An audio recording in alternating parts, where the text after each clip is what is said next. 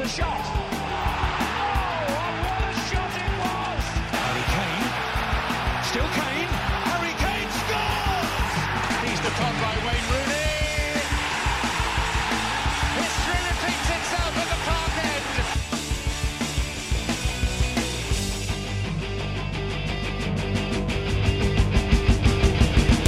Welcome to Who Kicked the Corner Flag, Kansas City's English soccer game show podcast. I'm your host, James Rose, and today I'm joined with the leader of the KC Spurs fan group, the man who thinks Leicester should be spelt differently, and who believes Wenger needs to sign a new contract. Wenger in. It's Jared Bustamante. How are you, bud?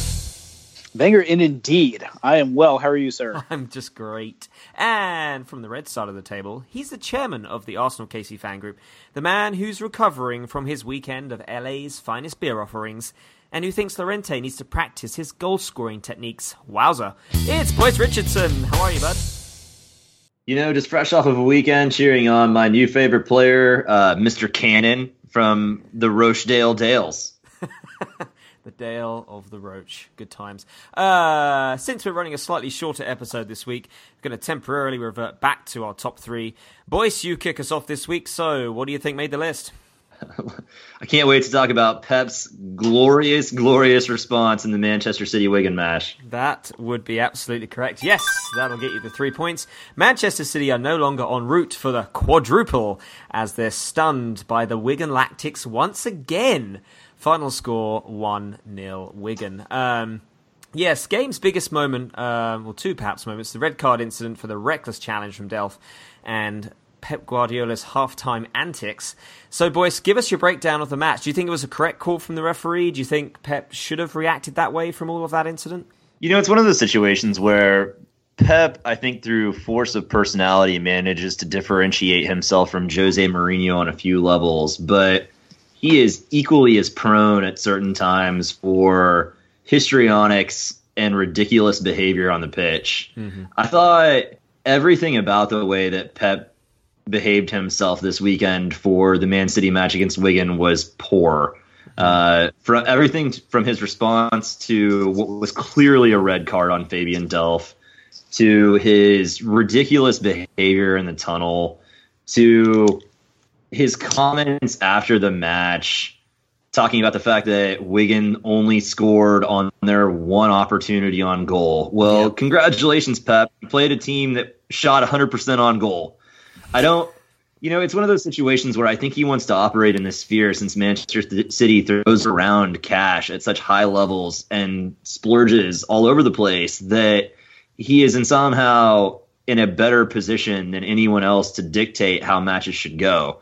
And the reality of the situation was the fact that Manchester City weren't very good on Monday and that Wigan played the exact match that they were supposed to. And we're not talking about a team that's in the Premier League. It's one of those situations where it always cracks me up when Pep wants to talk about how other teams from lower division should come out against Manchester City, who have spent all kinds of money on world-class players from all over the place, and then dictate that they need to come out and play an offensive game against Manchester City, who have some of the best offensive players in the world.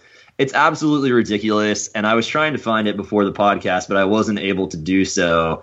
The Wigan fan account that did the roses are red, violets are blue thing, where it talks about one of their players being on fire, just like Manchester City's quadruple hopes, was absolutely amazing, and certainly deserves some sort of Twitter award, especially in response to the way that Pep behaved all weekend. Mm-hmm. That's a good summary. Yeah, Jared, Wigan have now beat City 3 times in 6 different meetings in this FA Cup. Would you believe that? Do we think Wigan have got the power from the performance that they put in to go on and maybe even win this thing, or is that a bit of an exaggeration? I mean, this is the FA Cup. This is what it is all about. And it's so funny. I think, you go back maybe a month and a half ago, and you have Pep Guardiola, as a champion of this is the spirit of the FA Cup. Small clubs coming in, getting a shot. And getting results. And it was great as a Spurs supporter to see this happen, because this wasn't a toothless Manchester City squad. I mean, this was a Sergio Aguero, Kevin De Bruyne came in, Kyle Walker came in, and ironically was responsible for the goal, at least the giveaway. This was a strong Man City side that was looking to win. And at this point, you're a Dragon Slayer, and this is what the FA Cup is all about. This is you ride that momentum and you ride that wave. So that maybe you can't say no. Can't say no. Never say no. My apologies for the interruption. I have found the Wigan fan page Twitter thing. Awesome. It says roses are red, Wigan is blue, Will Griggs on fire, your quadruple is 2. That's pretty great. That is pretty awesome. And by the way, all credit to Will Griggs. What a class finish from that end. 2 touches and back of the net. Absolutely great finish. Right, let's move on then. Jared, we're over to you. We have second and third spots still to guess, so what do you think? Yeah, you know what we're going to talk about. Spurs just, just insisting on a replay at Wembley once again against Rochdale. Gotta love Spurs replays at Wembley. Yes, that got second spot. Rochdale's bizarrely beautiful equaliser against a vastly changed Spurs side triggers another Wembley replay. Final score being 2-2. Jared, Spurs seems to do better against stronger opposition. I mean, they've just come off a wicked run against Man United, against Arsenal, getting that tie against Juventus. But for some bizarre reason, they seem to not bring their A game when it comes down to these lower league teams. So what can they do, if anything? And today we saw that the pitch was relayed, so that can't really be an excuse. So what can this team do to really put these games to bed comfortably? I haven't the foggiest. I don't know if it's a mentality issue. I don't know if it's with Mauricio, I very, very much doubt it's a preparation issue. I can't imagine how frustrated he is. And you look at the just errors that led to the 2 Rochdale goals. I mean, my goodness, you have uncharacteristic out of position defending by Toby Alderweireld to keep I don't know, Joe Rochdale onside to score. And then Alan Rochdale comes on the back end after just a flicked header to the backside, and he scores in stoppage time to force the replay. I don't know. I mean, there was certainly a change of mentality, a change in shape when Harry Kane came on. Fernando Llorente, as that big target striker for hold-up play just wasn't there. Yeah. You saw a squad that sorely missed Christian Eriksen. Having Toby Alderweireld back, while great, you had Danny Rose back. I think Danny Rose actually played pretty well, and was just they had Dale had a game plan for him, and that was hit Danny Rose hard and often, and they succeeded in that. But my goodness, I don't know, other than just. Can we just hand out Bayern Munich shirts next time and have it go that way? Yeah, that might be one idea. Boys, do you think there was evidence to suggest that Rochdale had a game plan that deserved them the win at the end of the day? I don't necessarily know if there was a game plan that created a situation where they deserved the win, but I do know that irrespective of the level of competition, Dele Alli always seems to find the diving board. It's another one of those situations where we enter into the same thing where we get late in a match and Dele Alli is either looking for contact or just apparating it out of thin air. It's ridiculous. I think in one of those situations where you talk about the foreign players in the Premier League and how they get excoriated each and every time one of them appears to dive. Meanwhile, Dele Alli is starting his own Olympic-level diving team at Spurs, and he somehow manages to get away with it, with the Daily Mirror and Telegraph basically encouraging his behavior, not to mention his own head coach. I think the reality is that if you take away that dive and Kane's related penalty, if the argument is should Rochdale have won, their goal actually counted and was earned on merit. So it's one of those situations where, I think but for a really impressive performance by Lucas Moura, I'm not necessarily sure that Spurs actually win this match. You know, Kane came on in the end, Dele Alli came on in the end, Lamela came on in the end, and obviously Alli contrived alongside Kane, who scored, to create that penalty. But above and beyond that, I think for the first half of the match, probably the first 75 minutes, it was a situation where Lucas Moura was the one facet of Spurs game plan that was actually working. So I'm not necessarily sure that Rochdale had a plan that worked. I think they just had players that worked hard. You know, you look at players like Stephen Humphreys, the before named Andrew Cannon, Jimmy McNulty. I love the Wire reference associated with that. You know, you have a bunch of guys that are in League One that are scrapping, that are being completely and totally supported by their fans in a very tiny venue. And they really did give it their all. And I think the performance that they put in at the bare minimum deserved the draw that they got. And we'll see what they do at Wembley. I think that their odds are going to be quite difficult. But again, as Wigan's match against Manchester City sort of demonstrated, anything's possible. Anything is possible. It'd be interesting to see. It's a penalty, by the way. Good grief. Right, Boyce, we're back to you with this last one then. So what do you think? I assume we're going to get a lovely opportunity to talk about VAR and crayon-colored lines across the pitch for the Manchester United match. Believe it or not, we're not actually. No, that didn't make the list. Again, surprised that it wasn't there. So, Jared, we're going to swing back to you.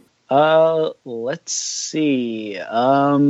The Chelsea destroying Hull Tigers. That'll do it. Yep, that was the one. Yep, that will get you the single point. And yes, Chelsea stomped past Hull Tigers, whatever, 4-0. Before, up to this point, and we even talked about it last week, there were talks of Antonio Conte being imminently fired. His job was over. They were already looking for replacements. Is that still a conversation here, or is there still murmurings of him being dismissed at some point soon? Well, I think, you know, you have Giroud scores, so it's always good, you know, for the manager to have, you know, his January transfer come in and score, not unlike, you know, Lucas Moura. But when you look at it, I mean, actually a pretty even match statistically, but you know, except for the goal line, obviously. But I don't know. I mean, 5th round FA Cup. I think Chelsea are going to need a semi or maybe even an FA Cup final, given the standards of that club, in order for Conte to hang around, coupled with a top 4 finish. I don't think one or the other keeps him around. I think he's going to need a very, very strong push here in the last few months in order to stay. And then you look at the scoreline here. I mean, again, just the talent on this team. You got Willian scoring twice, Pedro, and then Giroud. This squad should be winning games. Agreed. Yeah, and even today it was good to see them take the lead against Barcelona, but then sadly Messi came to the rescue for Barcelona. Anyway, boys, let me ask you this: do you think Arsenal made a mistake by getting rid of Giroud? Well, I think in hindsight, it's pretty easy to say that they did, simply for the fact that you're talking about a situation where a week after Giroud left, Lacazette gets injured and is out for 4 to 5 weeks. It's a situation where if Lacazette stays healthy, I'm not necessarily sure where Giroud comes in. He might always be that late game player, but you're talking about a year that is occurring immediately before a World Cup, and Giroud obviously wanted some minutes. And I think the reality is you got to look at that transfer from the perspective of Arsenal, which was they really had 2 options, given the way that Chelsea were behaving in the transfer market, which were keep Giroud, maintain a lineup focused on Lacazette, and move forward, or get Aubameyang. And it really seemed like Sven Mislintat and Wenger were pretty fixated on the Aubameyang transfer, and Giroud was a hinge point in that. And not only that, I think the bigger frustration from an Arsenal perspective is, as much as I love Olivier Giroud, it's another reality where Arsenal appear to be allowing the player to dictate the landing spot for his transfer. You know, this wasn't a situation where Chelsea was the only team that was interested in Olivier Giroud. There was interest from teams in France, and there was also interest from Dortmund, not to mention interest from teams within the Premier League like West Ham and other clubs. And it's another situation where Olivier Giroud wanted to be in London. He wanted to maintain the location where his family are located, where his kids go to school. And that's great, but Arsenal are in the charitable business. This is a situation where I think the most frustrating aspect of the Olivier Giroud transfer is the fact that he went to Chelsea, a team that, although they're up, I believe, 8 points on Arsenal in the table right now, were a team that were in free fall previously.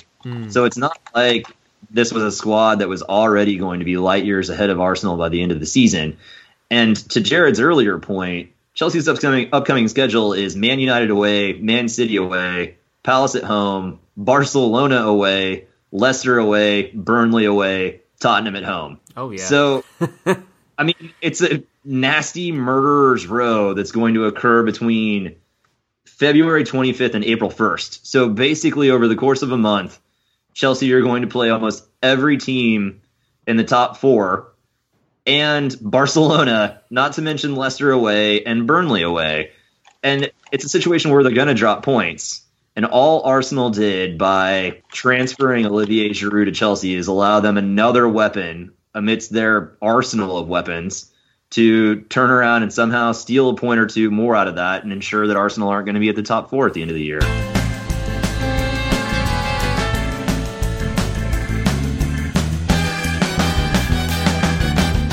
Right, let's swiftly move on then to our last game this week, which is, of course, another round of team profile, since it's an FA Cup edition. So same thing again, I'm going to give 5 clues to different FA Cup teams. The big clue for all of these teams is that the teams are all still in it. And again, each clue, as usual, will be easier than the last. First person, as usual, to shout their name and correctly guess said player will win the points, but you have one guess, as an incorrect shot will freeze you out. Right, we have 5 teams, so here we go with team number 1. They beat a team 4-0 during their FA Cup campaign. They have not conceded a single goal in the FA Cup rounds. They scored within 2 minutes over the weekend. Yes. Oh, Jared. yes, boys. I heard boys. I heard boys this time. Chelsea. It is not Chelsea, no. So that will freeze you out. Jared, the last clues for you. A current Premier League team and are managed by Jose Mourinho. Manchester United. Manchester United is absolutely correct. Yes, and that'll get you the 2 points. And we're on to number 2. This next team is not a Premier League club. They tied over the weekend. They played Premier League opposition over the weekend. Boys. Yes, boys. Jared. Rochdale. It is not Rochdale. No, frozen out again. Oh, these are stingers this week. So the remaining clues... Sheffield Wednesday. He didn't even need the others. Bam, look at that. That is correct. So the other clues, just in case you're wondering, have only scored 5 goals in the FA Cup campaign and are named after a day of the week. That last one might have done it. Team number 3 have won FA Cup games by a single goal margin. Currently fighting relegation in their league. Located in the south of England. Jared. Yes, Jared. That is Rochdale. That is not Rochdale, no. These no. are good, yeah. So, boys, your last 2 clues. A current Premier League team and knocked out West Brom over the weekend. Southampton. That'll do it. Yep, Southampton is absolutely correct, and that will get you the 2 points. We have 2 teams left, and team number 4 have scored 14 goals in the FA Cup thus far.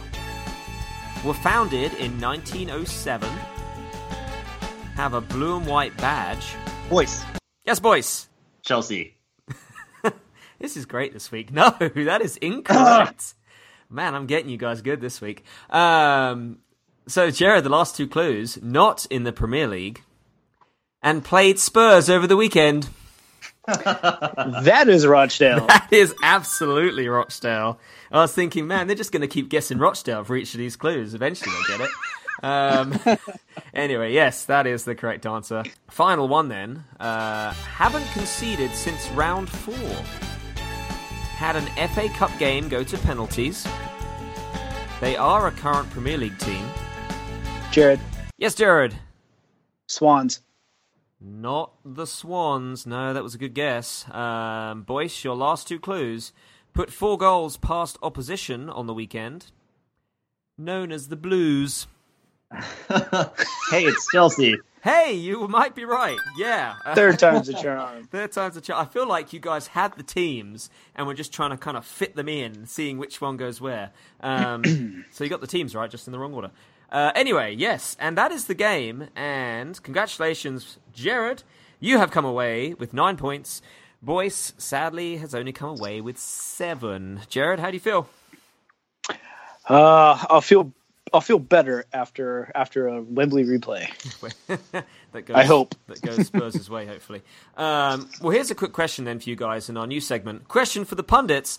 It was rumored recently that the bosses of the Premier League, while they were locking in the rights for the future games for the TV fans in the UK, they were looking to get the games moved to a later time that would allow more US fans to obviously wake up at a decent hour and have a chance to watch them. So we're talking like afternoon time.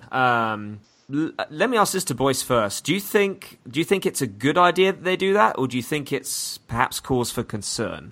I'm not necessarily sure that it's cause for concern. I think that it fails to recognize the overwhelming presence of football during a large portion of the Premier League season. Okay. And not only college football, but also college basketball for universities that are interested in such a sport. The reality is the biggest issues that we've had from a KC Gooners watch party perspective have always been for matches that are later on in the day. The 11:30 matches are great for people having a chance to sleep in, but the reality is that they start to interfere with other sports throughout the afternoon, and that can cause issues for supporters clubs throughout the U.S. It won't be as much of an issue, I think, for Pacific time zone related problems, but it will certainly be for us. You know, it's a situation where if you're talking about anything later than 11:30 on a Saturday, if you're starting to get into 1:45 where you're in Champions League time, I think that's going to create issues. And I think it will actually do more to harm attendance at Premier League watch parties within the United States than what it'll actually do to increase it. Interesting. Yeah. Because I've always been on the mindset that people don't want to get up at, 6 a.m. like Spurs Arsenal 2 times this season, had to get up very early to watch the games, and gotta, again, praise the turnouts, but a lot of people are like, oh, why would I get up at that time? It's ridiculous. So, Jared, what do you think about this conversation? Well, I think it also fails to kind of acknowledge, and you could probably speak to this, James, changing the times locally. I mean, you can imagine a North London derby that doesn't kick off until sometime in the late evening over there. I imagine that might cause some kind of nightmare. Yeah. I wonder what the effect would be on the local municipalities, because now you're talking about changing something that's pretty routine as far as traveling and the organization of traveling for fans over there. I don't know. I kind of echo Boyce here. I don't particularly see the benefits of moving it to accommodate Americans watching it. We will tune in and we will watch. Yeah, I think that's honestly the right point. I mean, if the fans here are passionate enough about the sport, then getting up at 4 a.m., 5 a.m. I mean, obviously you get teams that are in a certain time zone where they are getting up at 4 a.m. and they're still doing it, and so I guess time will tell. But anyway, yeah, listeners, give us your questions. Send them via Facebook page, Twitter account @KickCornerFlag. And, of course, you can message via our website, www.kickflag.com. Guys, any final thoughts? Until next week, sir. Until next week, boys. Looking forward to winning a 4th trophy on Spurs' present home ground in the last decade. Going to be a fun Sunday at Wembley. Oh, gosh. I think Jared will echo this thought that I'm hoping that doesn't happen, because the Arsenal onslaught will be horrific. But, again, we'll see. Right, that's all we have time for. Thanks so much for listening, guys, and until next time.